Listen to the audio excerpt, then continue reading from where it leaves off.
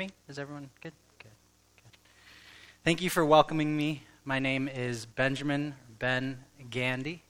I am in my second of 4 years at Calvin Seminary, Calvin Theological Seminary. I am not originally from West Michigan, but my dear wife Lindsay is. She's sitting right here being all shy. We both attended, just a little bit about me, we both attended Calvin College where I got my degree in English, and she got 2 degrees. She's so smart. She got her degrees in history and nursing, and she now works as a nurse in the Helen DeVos Children's Hospital in the neonatal unit where she takes care of the really, really tiny babies, and she's so brave doing that. I'm so thankful for her. She takes care of the babies and me too. God has blessed me with many things, and Lindsay is definitely one of the most beautiful. We do not have any kids, but we have 2 hairy dogs, Rocket and Winston, and they are whole heaps of trouble. They are blessings too. One of the richest blessings. That's enough about me. I'd love to sit and eat cookies with you. We have those afterwards, and coffee, and I'd love to meet all of you. I've already met Doris and some others. Thank you for welcoming me so warmly. But one of the richest blessings we have is God's Word, and I'd like to turn there now with you if we have, and there are some Bibles also over there. But if you have a Bible, please turn with me to Luke chapter 4. Luke chapter 4, and we're going to be reading starting at verse 31. Luke chapter 4, starting at verse 31.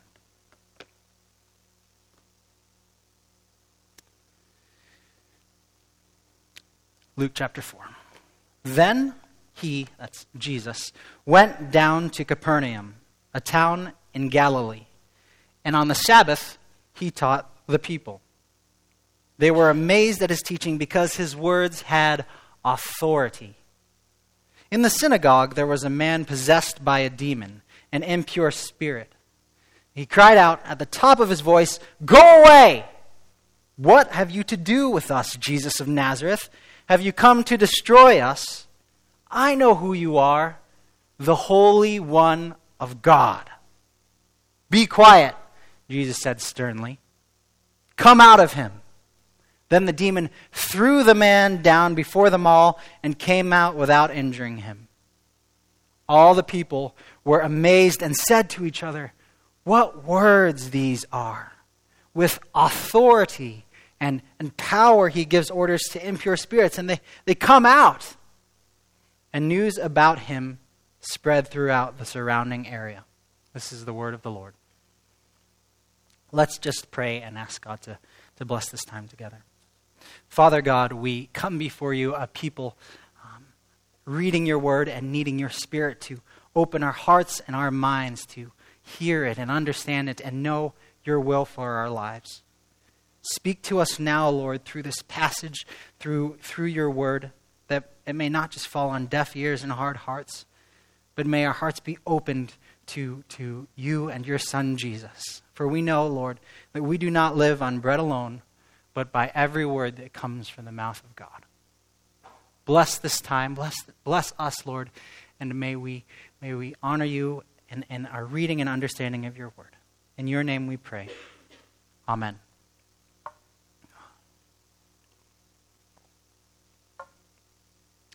What if Charles Dodgson came to your house for dinner? Who, you ask? And that's the point. Charles Dodgson, he's a guy from Traverse City, and he sells contracts at an enterprise rent-a-car company. He sells contracts to people who rent cars a lot.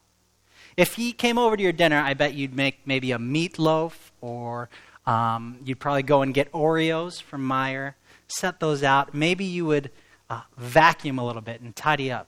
Because, after all, it's just Charles Dodgson, a guy from Traverse City.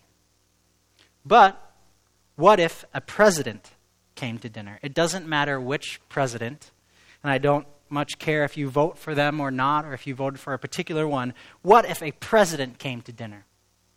We'd probably put out the best china.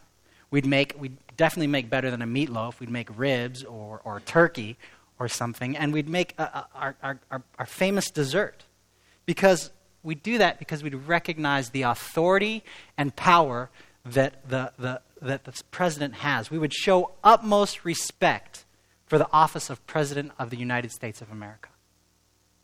And if he came to dinner, it would be something incredible. It would be a hallmark occasion, a real extraordinary event. And yet, when Jesus came, the King of creation came to this earth, people did not recognize who he was. Even Nazarenes, people from his hometown, instead of welcoming him, they tried to push him off a cliff. Powerful people, kings, rode around on horses. They didn't walk into towns on donkeys.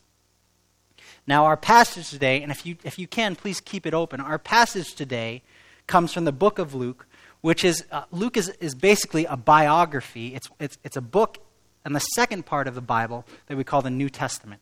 And it's a biography of Jesus' life. The guy who wrote the book of Luke was very concerned with recording facts about Jesus, right? And he forms a testimony of who Jesus is and why he's come and why he's particularly the right person to do whatever he's come to do. Now, a main theme in our passage this evening, we'll just spend a little time looking at, is authority. And my hope is that by looking at this passage, looking at Luke chapter 4, we can recognize that Jesus of Nazareth wasn't any ordinary Charles Dodgson or whoever. I hope that we will recognize the great authority that he had while he was on earth, that he showed while he was on earth. But also, what's amazing is that his authority extends into our lives.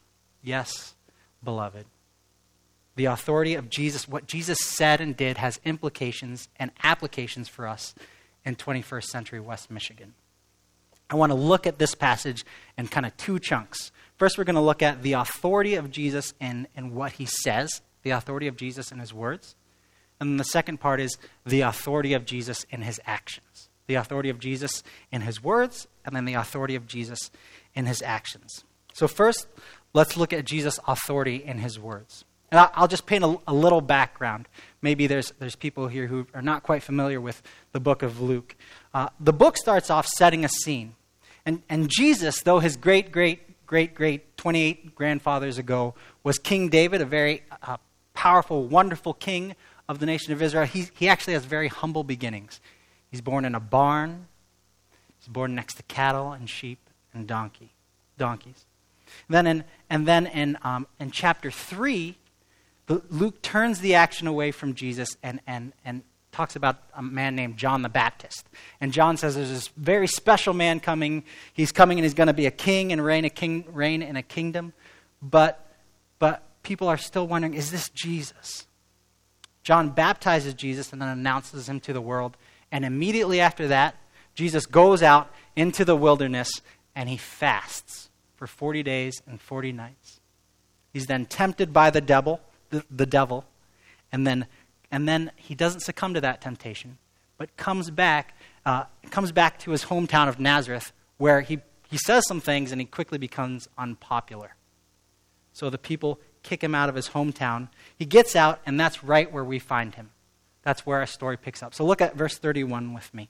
Then he went down to Capernaum, a town in Galilee. And on the Sabbath, he taught the people. They were amazed at his teaching because his words had authority. Now, we have to understand something about first century Palestine. See, in first century Palestine, it would be set up maybe a little bit like this room, except for the electronics and things.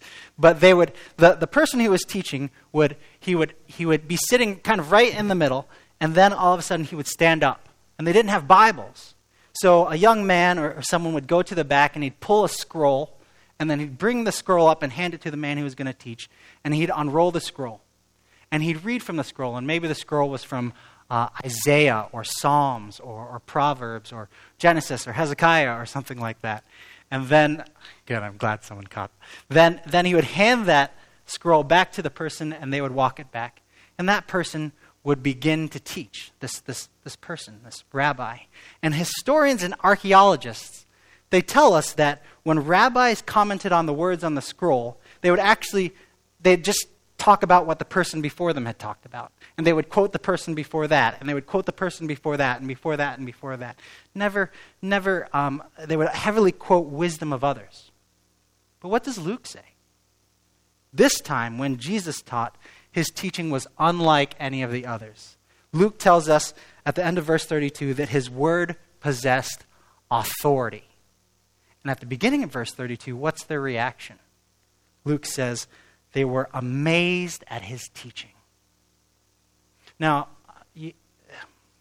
amazed is not quite the word that is the best way to translate that word. When I think of amazed, I think of a really, really cool magic trick. Or I love to fly fish. I love to fly fish. And I'm always amazed when I catch a wild brown trout in the Pere Marquette or the Sable. Amazed is not quite, when in the original word in Greek isn't amazed. It actually has this connotation of being overwhelmed, being stunned, being shocked. So the people, when they're overwhelmed and shocked at Jesus' teaching. But why? Well, they're stunned and shocked because they'd become so used to rabbis' teaching and the human authority they claimed. Them quoting the people before them and before them. They were so used to human wisdom that they had actually forgotten what it was like when someone who was truly wise spoke to them. You know what that's kind of like, the difference? Have you ever seen the movie The Lion King? The movie The Lion King. In The Lion King, there's this part where Simba, he's a baby lion, right? The baby lion has to roar in order to call his father to come and help him. And Simba tries and tries, but it just comes out a croak. Kind of like a meow, like a little meow. But then, all of a sudden, Simba finds his voice and he roars. And that's kind of what it's like. The rabbis before had been croaking and meowing with no power, and then Jesus speaks with authority and he roars. It was Jesus' teaching that had authority. His word was the realest and truest thing they'd ever heard. His word, Jesus' word, had authority because he is the author of every word they'd ever read on any scroll. John Calvin, same guy, Calvin, puts it this way. The preaching of Christ was eminently distinguished by the divine authority of the Spirit. In other words, the Holy Spirit empowered all Jesus said, giving it authority. The hearts of those who heard Jesus speak and stirred within them because it possessed the authority of God. It was like that lion roaring. And in this little detail, Luke, the gospel writer, is pulling back the curtain just a little bit to reveal the authority of Jesus. That he's not just any ordinary Charles Dodson, but he's far more powerful and far more beautiful and far more wonderful. But I wonder what we do with Jesus' words. What do we make of the words we have in this book? Are they just another message that comes in and out of our ears? Beloved, there are so many messages the world shouts at us today. Many things that people are saying to us. I mean, one of the messages, a predominant message now, is that you measure your life and how busy you are. We wake up early. Right? We wake up early and we get to work early and we work so hard just to achieve success. That's one message, achieve success. Another message for maybe youth and students is, you've got to be academically strong and musically inclined and sporty and all these things so you can at least, you can go to a good college or at least you can be marketable to a future employer. Another message we see often is this message of hedonism. The life you live is yours. So live as you please. Culture says pleasure. That's all that matters. Pursue hobbies and pastimes and entertainment. Indulge yourself. Don't hold back. Chocolate. An ever-growing message is this post-Christian message. Maybe we are beginning to see this. One can live one's whole life without ever thinking about religion. You don't need to think about life or spiritual things. You don't need to think about your purpose or your future. Whatever you see before you is all that you get. But Jesus says something radically different, doesn't he? He tells us there's more.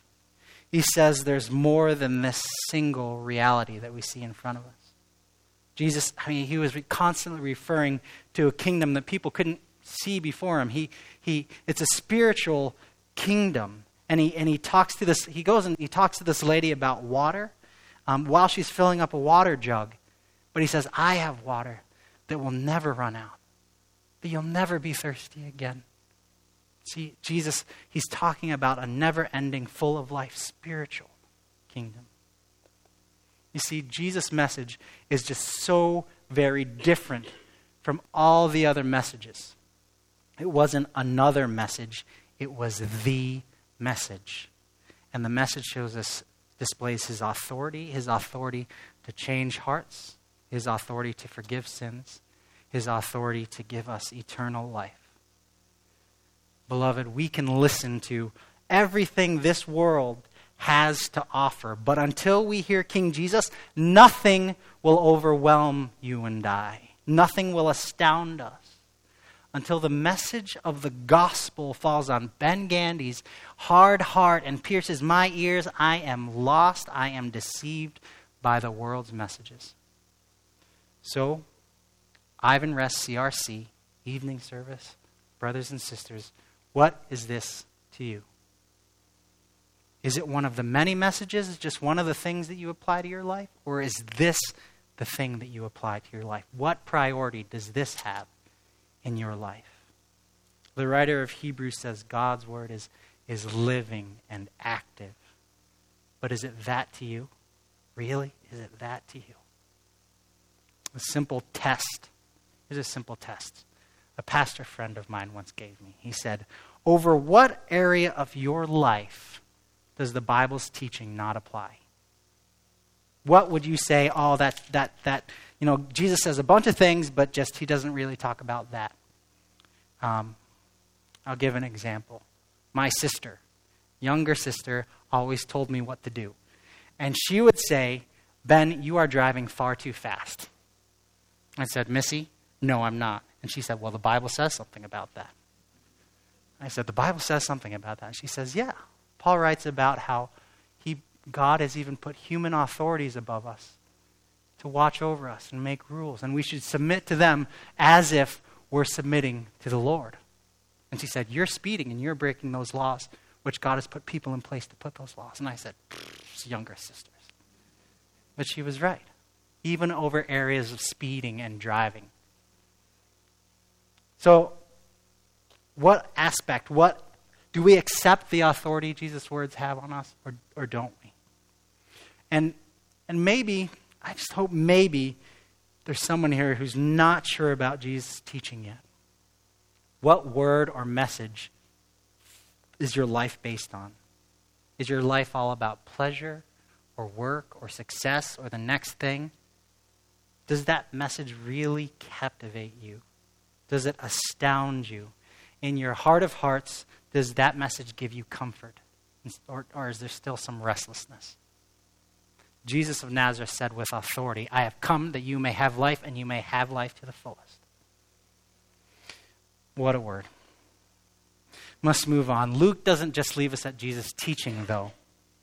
He also reveals something of Jesus' authority and what he does. So we looked at the words that Jesus says, the authority of Jesus in his words.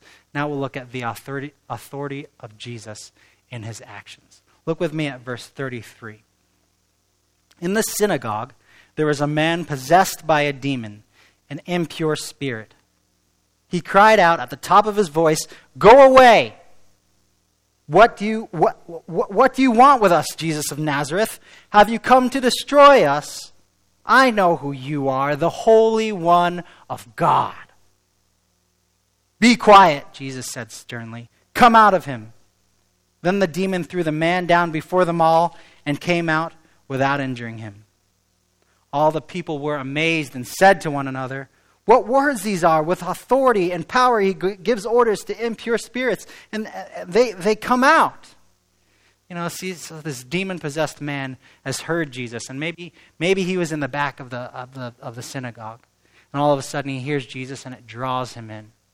He begins to lurch forward, I can imagine, past the stone pews with the merchants and the tax collectors, the fishermen, and the saints and the sinners, and people just like you and me. And he gets to the front, and then there's this confrontation. He points his finger at Jesus and says, "What do you want? What have you to do with me? I know who you are. You're the Jesus of Nazareth. You're the Holy One of God." And you see, this demon-possessed man had a problem. He had a real problem. But it was a spiritual problem. My friend Brian Perry said it was a spiritual problem that had repercussions in the physical realm. A spiritual problem that had repercussions in the physical realm. And Jesus looks at that man and immediately says, "Be quiet and come out of him." And Jesus, by that divine authority, casts the demon out. And Luke, that gospel writer, makes sure that we see that even though the man is thrown down, he's unharmed. What happens next? The people are then, in verse 36, they're more amazed and more overwhelmed, and because their expectations of Jesus, this guy from Nazareth, and what he can actually do just don't line up. They just don't make sense. Guys from I can't stress how odd this would have been. Guys from a few towns over just didn't do these kinds of things.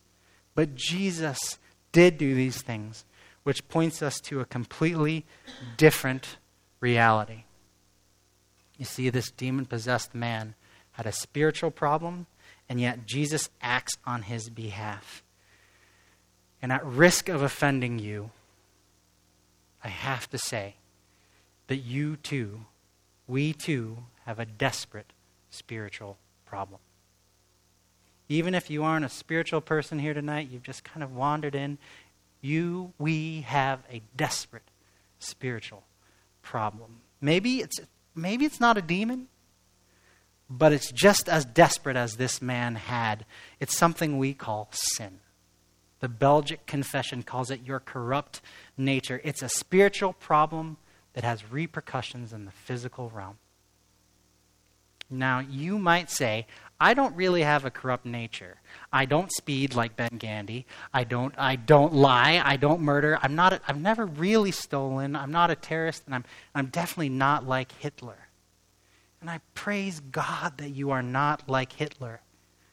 But that's not what the gospel says. The gospel says that it's not how you measure up to other people that matters. The gospel says what matters is how you measure up in the eyes of God. And it says that since God is completely good and completely righteous, we will never at all be good enough. That's what we mean by sin. And because of that sin, that corrupt nature, we deserve death and punishment. We deserve to be cast away from God and all that's good. And even that demon-possessed man would have known a little bit of that separation from society. We deserve death and hell. You and I, we deserve that. And you know what if the Bible were to end there, if that is all that this story had, you know what that would be like?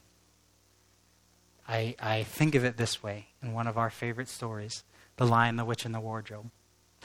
Lindsay and I love that. And there's this part in The Lion and the Witch and the Wardrobe where Susan and Lucy, they're hiding in the bushes because Aslan has just been slain. The White Witch and her army is getting ready to go to war to destroy all the good and the humans, and they've just killed Aslan. So the White Witch and her army go off, and they go off to destroy all that's wonderful and good in the humans. And Susan and Lucy, they sneak out of the bushes, and they pull off the muzzle, and they undo the ropes of Aslan. And then it's a sad moment. And then C.S. Lewis, the writer, writes this: I hope no one who reads this book has been quite as miserable as Susan and Lucy were that night. But if you have been, if you've been up all night and cried till you have no more tears left in you, you will know that there comes in the end a sort of quietness. You feel as if nothing is ever going to happen again. It's like a hopelessness. Susan and Lucy felt an utter hopelessness. And if that story ended there, it wouldn't be a happy story. It would end in utter hell with the white witch winning and all that. But she doesn't win.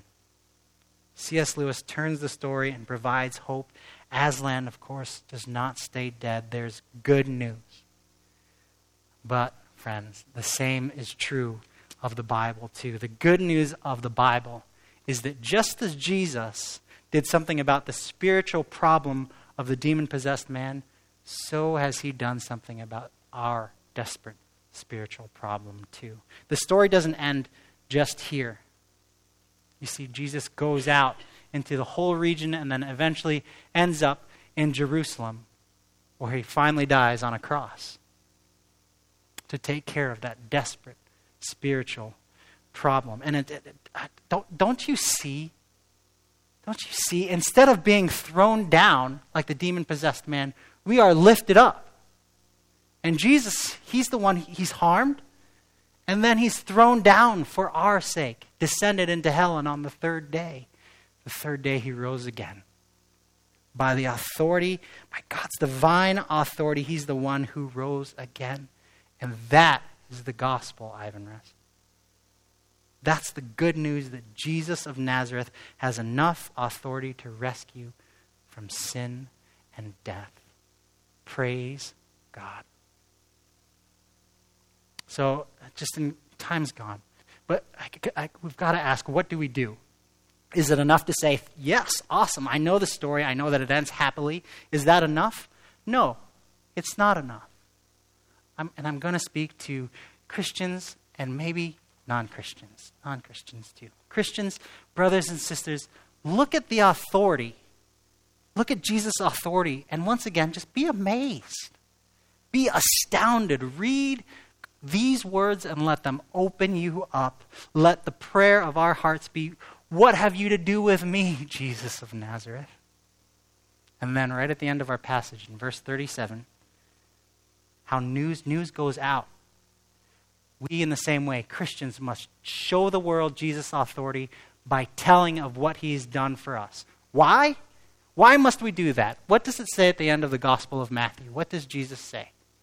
All authority has been given to me in heaven and on earth. Therefore, you and you and you and you and you go and make disciples of all the nations, baptizing them in the name of the Father and the Son and the Holy Spirit. Share this authoritative word.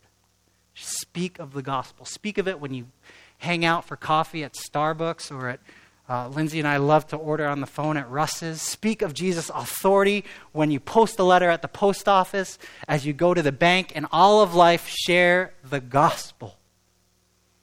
And non-Christians, if you have felt even an ounce of how welcome I have felt here, you are most welcome at Ivan Rest CRC. But I have to ask you, what is it that overwhelms you? What is it that astounds you? What message has real authority over your life? Is it, if you were truly as desperate as that demon-possessed man, would whatever you listen to, whatever message that is, would that free you? Would it heal you? I have good news even for you, non-Christian. Jesus of Nazareth, the Holy One of God, has enough authority to rescue you and even change you and heal you. And I dearly invite you to stay with us, eat some cookies, have some coffee, and then ask any one of us, so who is this Jesus of Nazareth, and how can I know his good news in my life? For every person here who loves the Lord will cry out, Hosanna, Hosanna in the highest. He is the Holy One of God. He has redeemed my life from the pit and crowned me with glory and honor. And 1,000 tongues will one day sing, to God all glory, praise, and love be ever given. We who were far off have been brought near.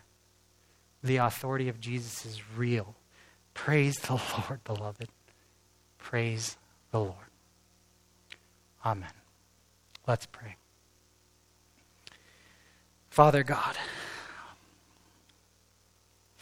we come before you, people needing your word, needing the grace of Jesus, and we praise you for the wonderful authority we see in the gospel. The authority of Jesus to speak to our lives, the authority of Jesus to act in our lives, to heal us and bring restoration, and the ultimate authority of Jesus to take our desperate spiritual problem to the cross and deal with it there. May we cast our lives to him. May we just open our lives and say, what have you to do with me, Jesus of Nazareth? And then may we drink deeply of the grace that is found only in Jesus and his wonderful authority. Father, thank you for this word. Thank you, dear Heavenly Father. We praise you and bless you and ask these things in Jesus' name. Amen. I think our last song is "Oh, for 1,000 Tongues," a wonderful hymn. Let's stand and sing.